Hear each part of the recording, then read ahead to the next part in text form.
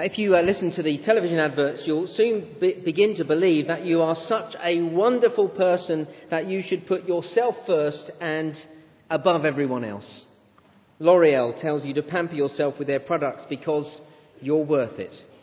Thompson Holidays, the number one tour operator in Britain, tells you to look after number one by letting number one look after you.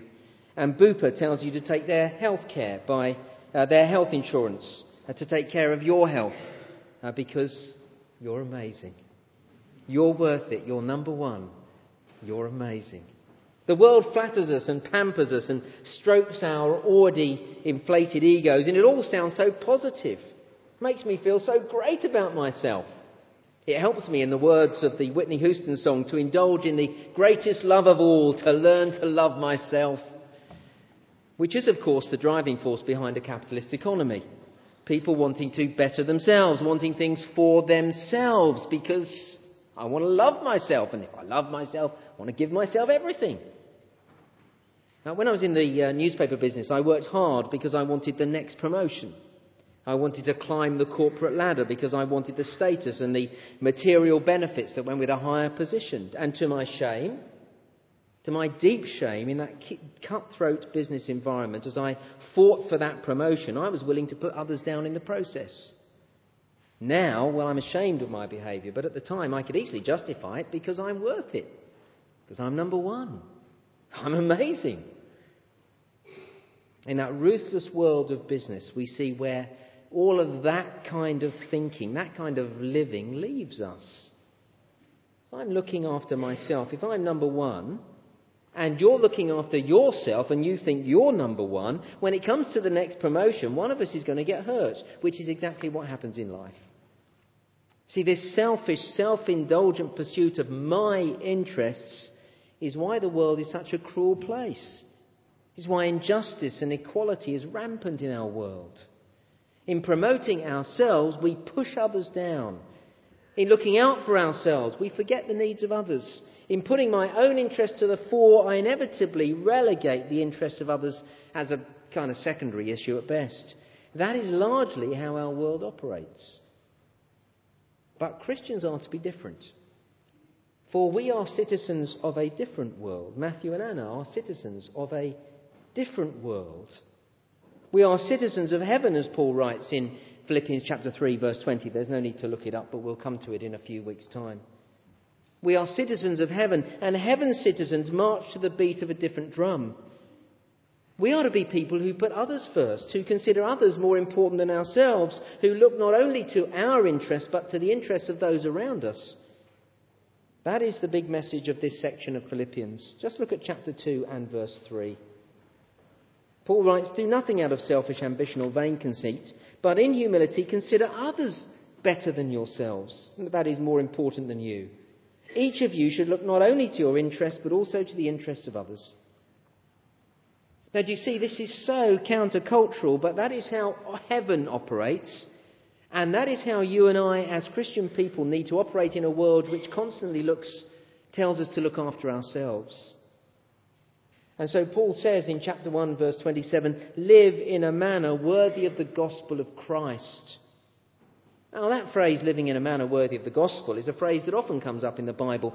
In different places, it means different things. It means lying and not cheating. It means being kind and compassionate and forgiving others. But here, Paul has one very specific meaning for that phrase. To live a life worthy of the gospel means, do you see it there at the end of verse 27, to stand firm in one spirit, contending as one man for the faith of the gospel.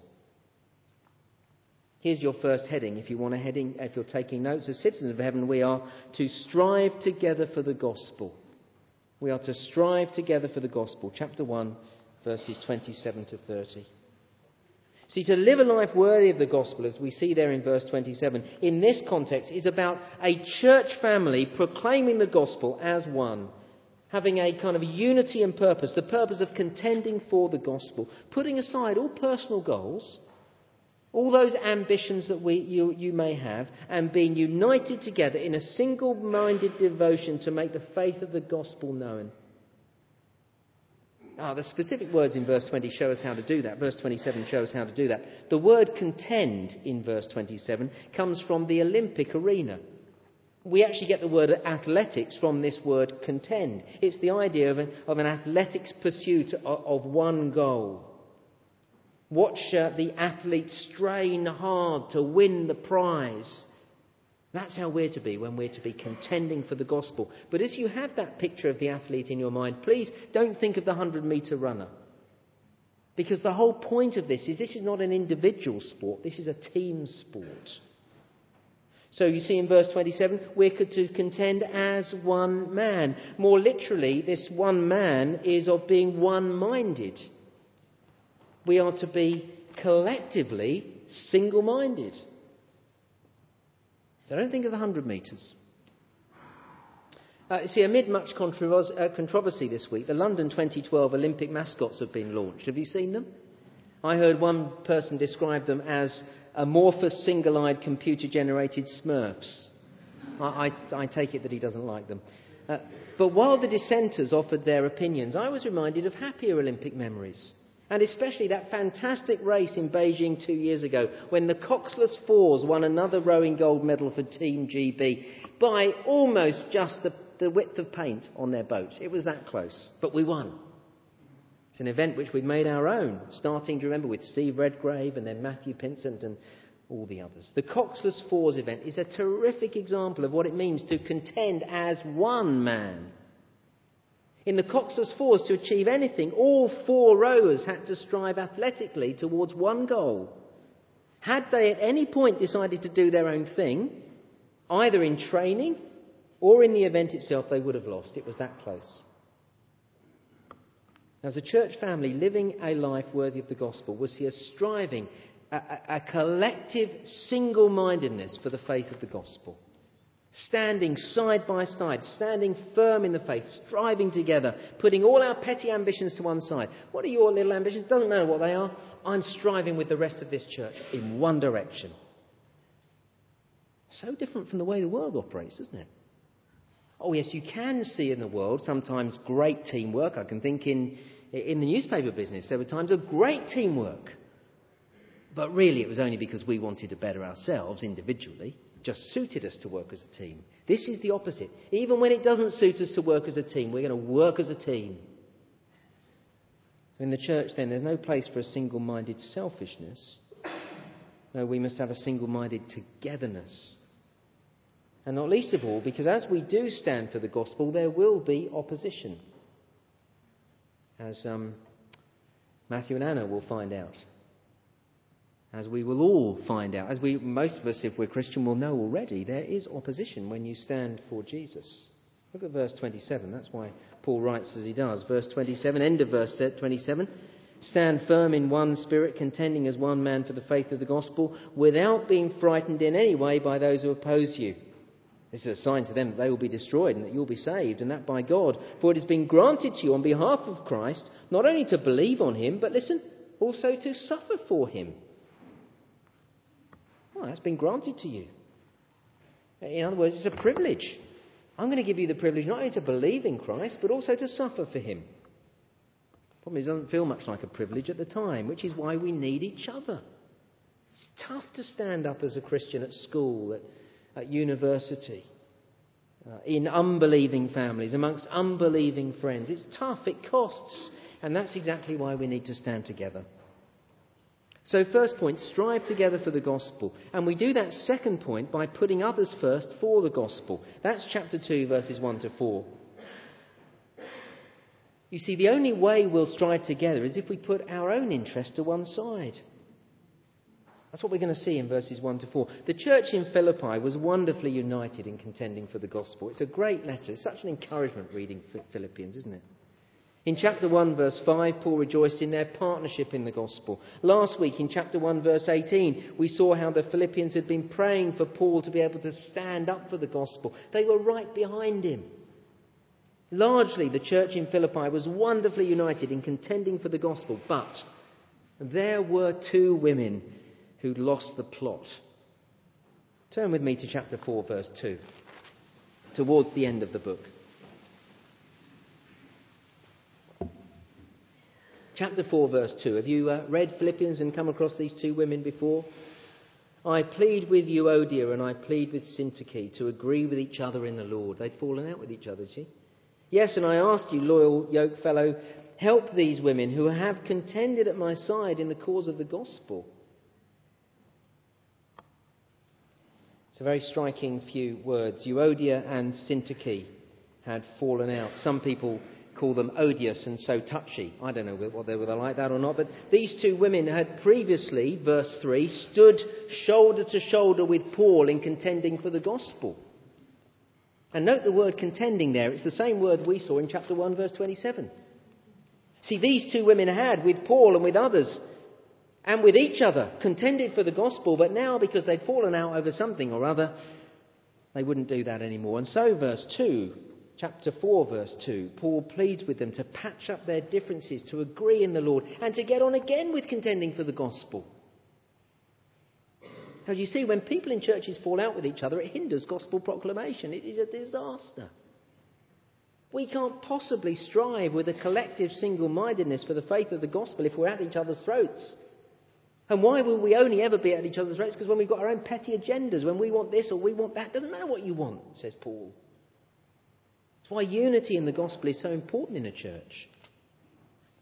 Oh, as I've been preparing this week, I have been giving thanks to God for the unity in this church. I rejoice that we are partners together in contending for the gospel. Because it is a disaster when churches are not like that, and there are plenty that aren't.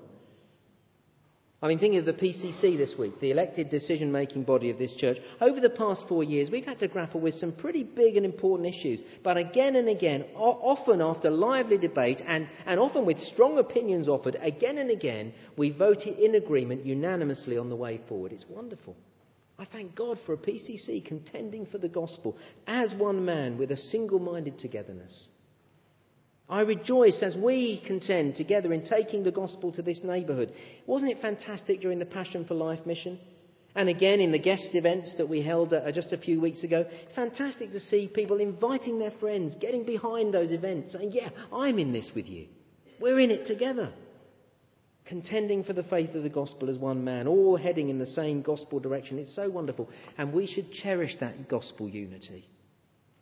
We should guard it, defend it, and value it so highly that we will challenge those like Euodia and Syntyche who have their own agendas. Let's put those to one side. We indeed must confront those who are driven by their own selfish, self-centred schemes. Oh, I want this kind of music or that kind of service. Doesn't matter. It's not important. And verses 1 to 4 remind us to put others first for the gospel. And so Paul writes, verse 1, if you have any encouragement from being united with Christ, if any comfort from his love, if any fellowship with the Spirit, if any tenderness and compassion, then make my joy complete by being like-minded, having the same love, being one in spirit and purpose. He asks 4 questions in verse 1. Do you see them? Are you united with Christ? That is, have you joined your life to his, just as we've seen that Matthew and Anna have done tonight? Well, they've done it before tonight, but they've stood and said they've done it. Are you united with Christ?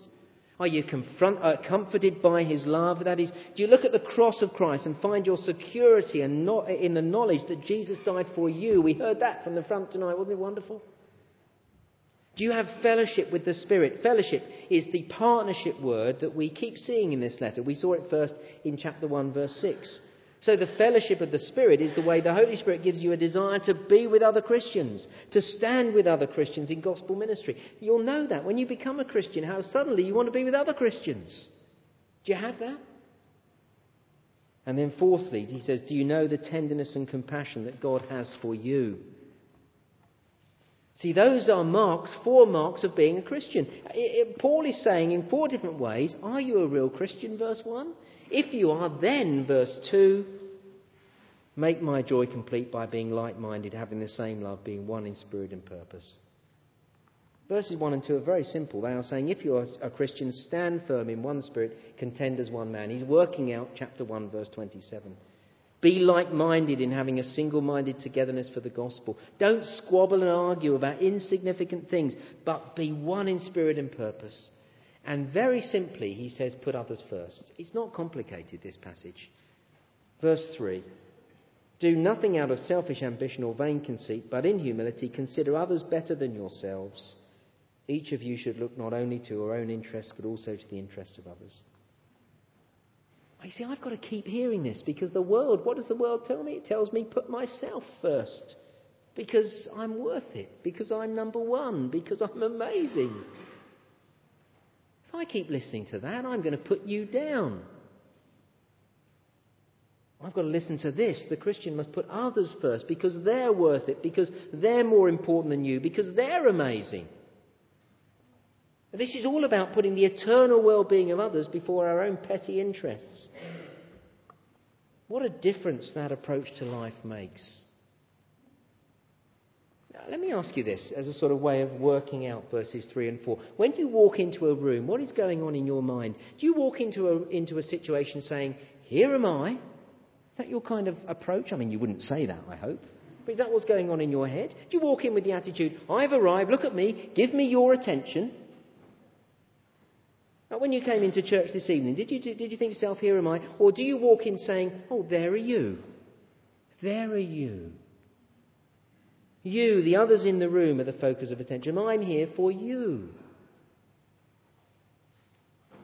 If we all thought "there are you," our meetings together would be very different. Well, they wouldn't be so different, because I think many of us do this, but they would be very different to the world, wouldn't they? But I tell you how it would work out on a Sunday. We would notice newcomers and those on their own, because we wouldn't be saying, "Here am I." We'd be saying, "There are you. Who's on their own? Let me go and speak to them." In conversation, it wouldn't be all about what I've done and where I'm going. It would be about, well, how are you doing? In any church community, we should stop thinking about ourselves and commit ourselves to others in the cause of the gospel. You see, despite what we hear in the songs, the greatest love of all is not to learn to love yourself. The greatest love of all is to lay down my life for others. And wonderfully, I do see this being worked out here at Fulwood. I hear people thinking like this: "I'd like to talk to my friends, but I'm going to speak to newcomers and those on their own this evening. I'd like to sleep in on a Sunday morning, but instead I'm going to serve Christian parents by looking after their kids in the creche so that they can go to church. I've had a busy day, and while I'm ready to stay at home and have an early night and sort of curl up with a good book, I'm going to make the effort to go to the home group so that I can encourage the rest of the group." That's putting others first, putting others' interests before my own. And when we think like that, we build the unity of the church and we stand firm together for the faith of the gospel. Now, let me tell you as an aside, which I don't know whether I've got time to do this. I had it in my notes and I've cut it out, but it's so important. If we live like that, it brings us joy. You see, look what Paul says in verse 2. "Then make my joy complete by being like-minded." He is often speaking of joy. This is a letter full of joy. He begins by being full of joy. Verse 4, "In all my prayers for all of you, I always pray with joy." How does Paul get all this joy? He's banged up in prison, remember. Why is he so joyful? Do you remember last week how he said he wanted to go and be with Jesus, which would be wonderful? I'd like to die and go and be with Jesus. It'd be so good. "But for your sake, Philippians, I'll stay and work for you." Do you remember that?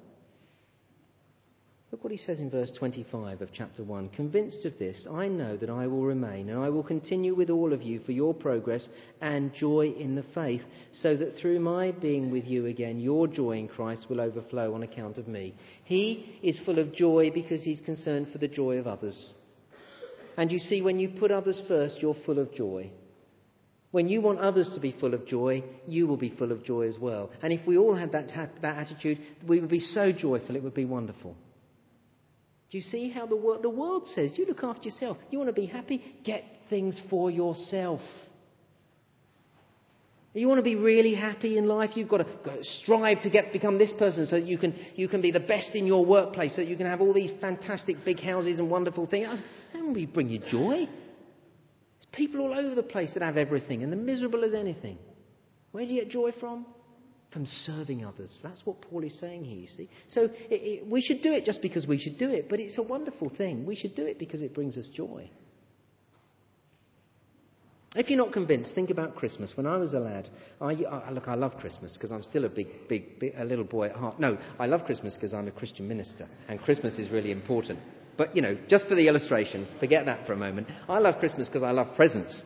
And as a little boy, I used to love going under the tree. I mean, I'm almost small enough to get under the tree now, but when I was even smaller, and sorting through the presents to see which presents were for me. And I thought Christmas was going to be really great, not only if I had lots of presents, but if I had the really big ones. That's what I used to think Christmas. And now, look, I still love getting presents at Christmas. So come the 25th of December, send them, I'll open them happily. But now I know that the really joyful moment in Christmas is not getting the presents, but giving them. And we all know that as adults, actually, don't we? When you've bought something for somebody else and you see their face as they open it, it's just what they always wanted. Built into the very fabric of the universe, because God, the one who gives himself, is one who gets joy by giving, and he wants us to have the same joy. We get it by giving. Have you noticed that? Just look at when you do a decent day's work, when you've given yourself for someone else in your day, rather than just laze around for yourself. It's far more satisfying, far more joyful. Put others first for the gospel. That's what we should be doing, because it's a good thing to do, because that's the way heaven operates. But let me tell you, a great spin-off is joy. Wonder why you're not joyful? It's because you're putting yourself first, maybe. Strive together for the gospel, first point. Second point, put others first for the gospel. And thirdly, follow Jesus, the heart of the gospel, verses 5 to 11. Look at verse 5. Your attitude should be the same as that of Christ Jesus, who, being in very nature God, did not consider equality with God something to be grasped, but made himself nothing, taking the very nature of a servant, being made in human likeness, and being found in appearance as a man, he humbled himself and became obedient to death, even death on a cross. These are the most magnificent verses. They warrant a whole sermon on their own, but they're actually here for one reason. They are here as an example of putting others before ourselves. You see, verse 5, your attitude should be the same as that of Christ Jesus, who, being in very nature God, did not consider equality with God something to be grasped. See, as you look at Jesus, you see how we should live. Jesus was God, equal with the Father. God the Father and God the Son, equal with one another. What does that tell us? He is worth it. He is number one. He is amazing. But, verse 6, he did not consider equality with God something to be grasped. Jesus was God, equal with God, and yet he didn't exploit his position for his own advantage. In the first of the two readings that Andy read for us earlier in the service, in Mark chapter 10, verse 45, Jesus said, the Son of Man did not come to be served, but to serve, and to give his life as a ransom for many. He did not come to be served, but to serve. He came to serve us. The Son of Man, the one who is in total authority over the whole world, came to serve you and me. Here is where the one true God is so different from all other so-called gods. Here's why Matthew and Anna have made exactly the right decision to follow Jesus. Here's why Anna was absolutely right when she said, get on board as well, you do it too. This God is so different from all other so-called gods. When I went to Singapore, I visited a typical temple Hindu temple. It was full of different statues of many different gods, and everything in the temple was about people serving the gods. They give gifts to the gods, taking them fruit and nuts and berries. Ordinary people terrified of the gods, trying to do enough to them to please them, to appease them. Now you see, when you make up God, which is what the Hindus have done, when you make up your own gods, of course you get people to run around after you, to serve you, because that's what you expect gods to do, isn't it? I'm God, you serve me. But that's not how it is with the one true God, with Jesus Christ. The real God of heaven and earth came to serve us. Isn't that mind-blowing?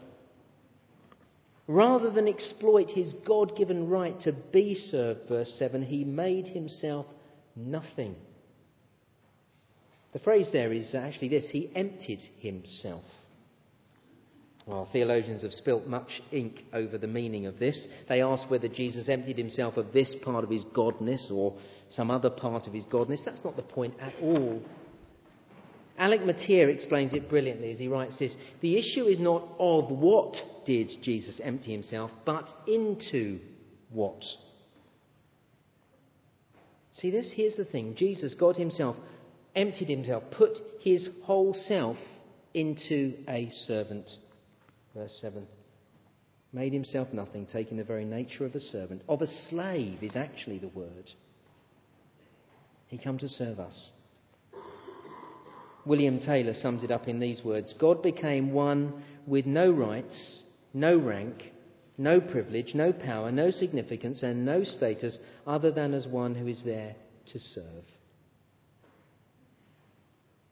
And before we leave these verses, do you see the movement of these verses? They go down, down, down, down. Here is God the Son, Jesus equal with God the Father. But he doesn't use that privilege, that place of authority for his own advantage. Rather, he became nothing. He became a slave, the lowest of the low. And if that wasn't enough, what does verse 8 tell us? Being found in appearance as a man, he humbled himself and became obedient to death. Even death on a cross. Do you see it? He came down from heaven to earth, not as King of England or President of the United States. He came as a slave, and then as a slave he humbled himself, and he came even lower down. He went to die, and even in death he went as low as he could by dying on a cross. Please see how shocking this is. God was prepared to suffer death even on a cross. We don't see how shocking it is today. Today the cross has been domesticated. Women and some men dangle crosses from their ears. Our bishops hang crosses around their necks. Our churches display crosses on their buildings. And no one is shocked. We expect it. But just suppose for a moment we put a fresco of the gas chambers and the mass graves of Auschwitz at the front of our church. That would shock. The cross in the first century had that kind of social impact. You wouldn't mention the cross in polite conversation, not if you wanted to be invited back again. Far too offensive. Don't mention the cross. And now Paul says, the Lord Christ whom you are serving made himself a servant, and that wasn't enough. He became obedient to his Father's will, descending all the way to death, and not just any death, but to death on a cross. Paul says, take that word and stuff it up your understanding. The language is meant to shock. And the big point is this.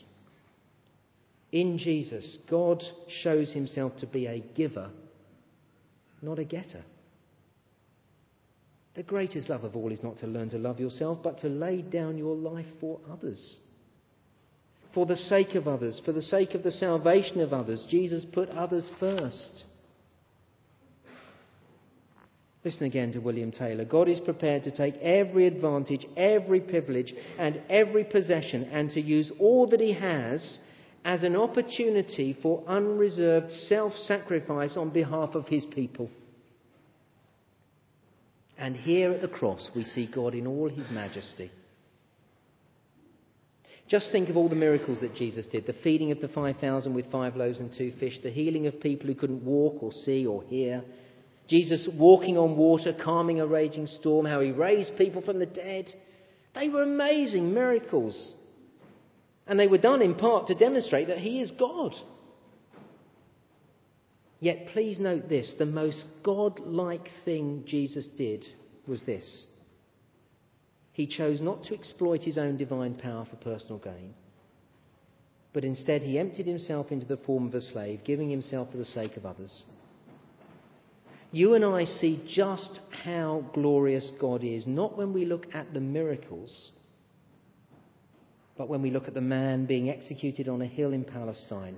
For them we see that God is a giving God. This is our God, the servant king, and he calls us now to follow him. To live a life worthy of the gospel of Christ by following his example. By putting others first, by looking not to your own interests but to the interests of others, by having the eternal salvation of others as your primary concern, just as Jesus did, by putting aside all your own petty personal agendas and saying other people are more important than me, and by contending as one man for the faith of the gospel. That's what this passage calls us to do. And Jesus is our supreme example. Let's pray together.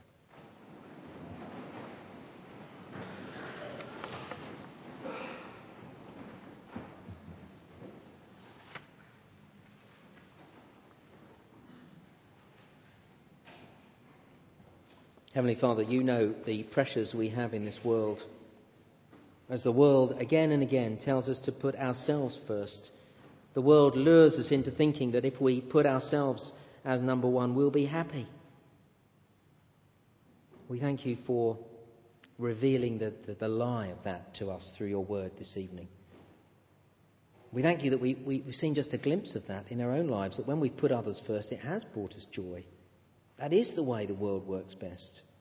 That is at the very fabric of the universe. And so we ask you, please, Heavenly Father, to help us to believe this in those moments when we're tempted to strive with our own little ambitions. We give you huge thanks for this church family, for the unity we enjoy, for the gospel-centred and gospel-heartedness of this church family. And we pray for it to continue. And we ask you to please help us to do our part, all of us, to put aside our own agendas, that it may continue, for your praise and glory and for the good of others. And in Jesus' name we pray. Amen.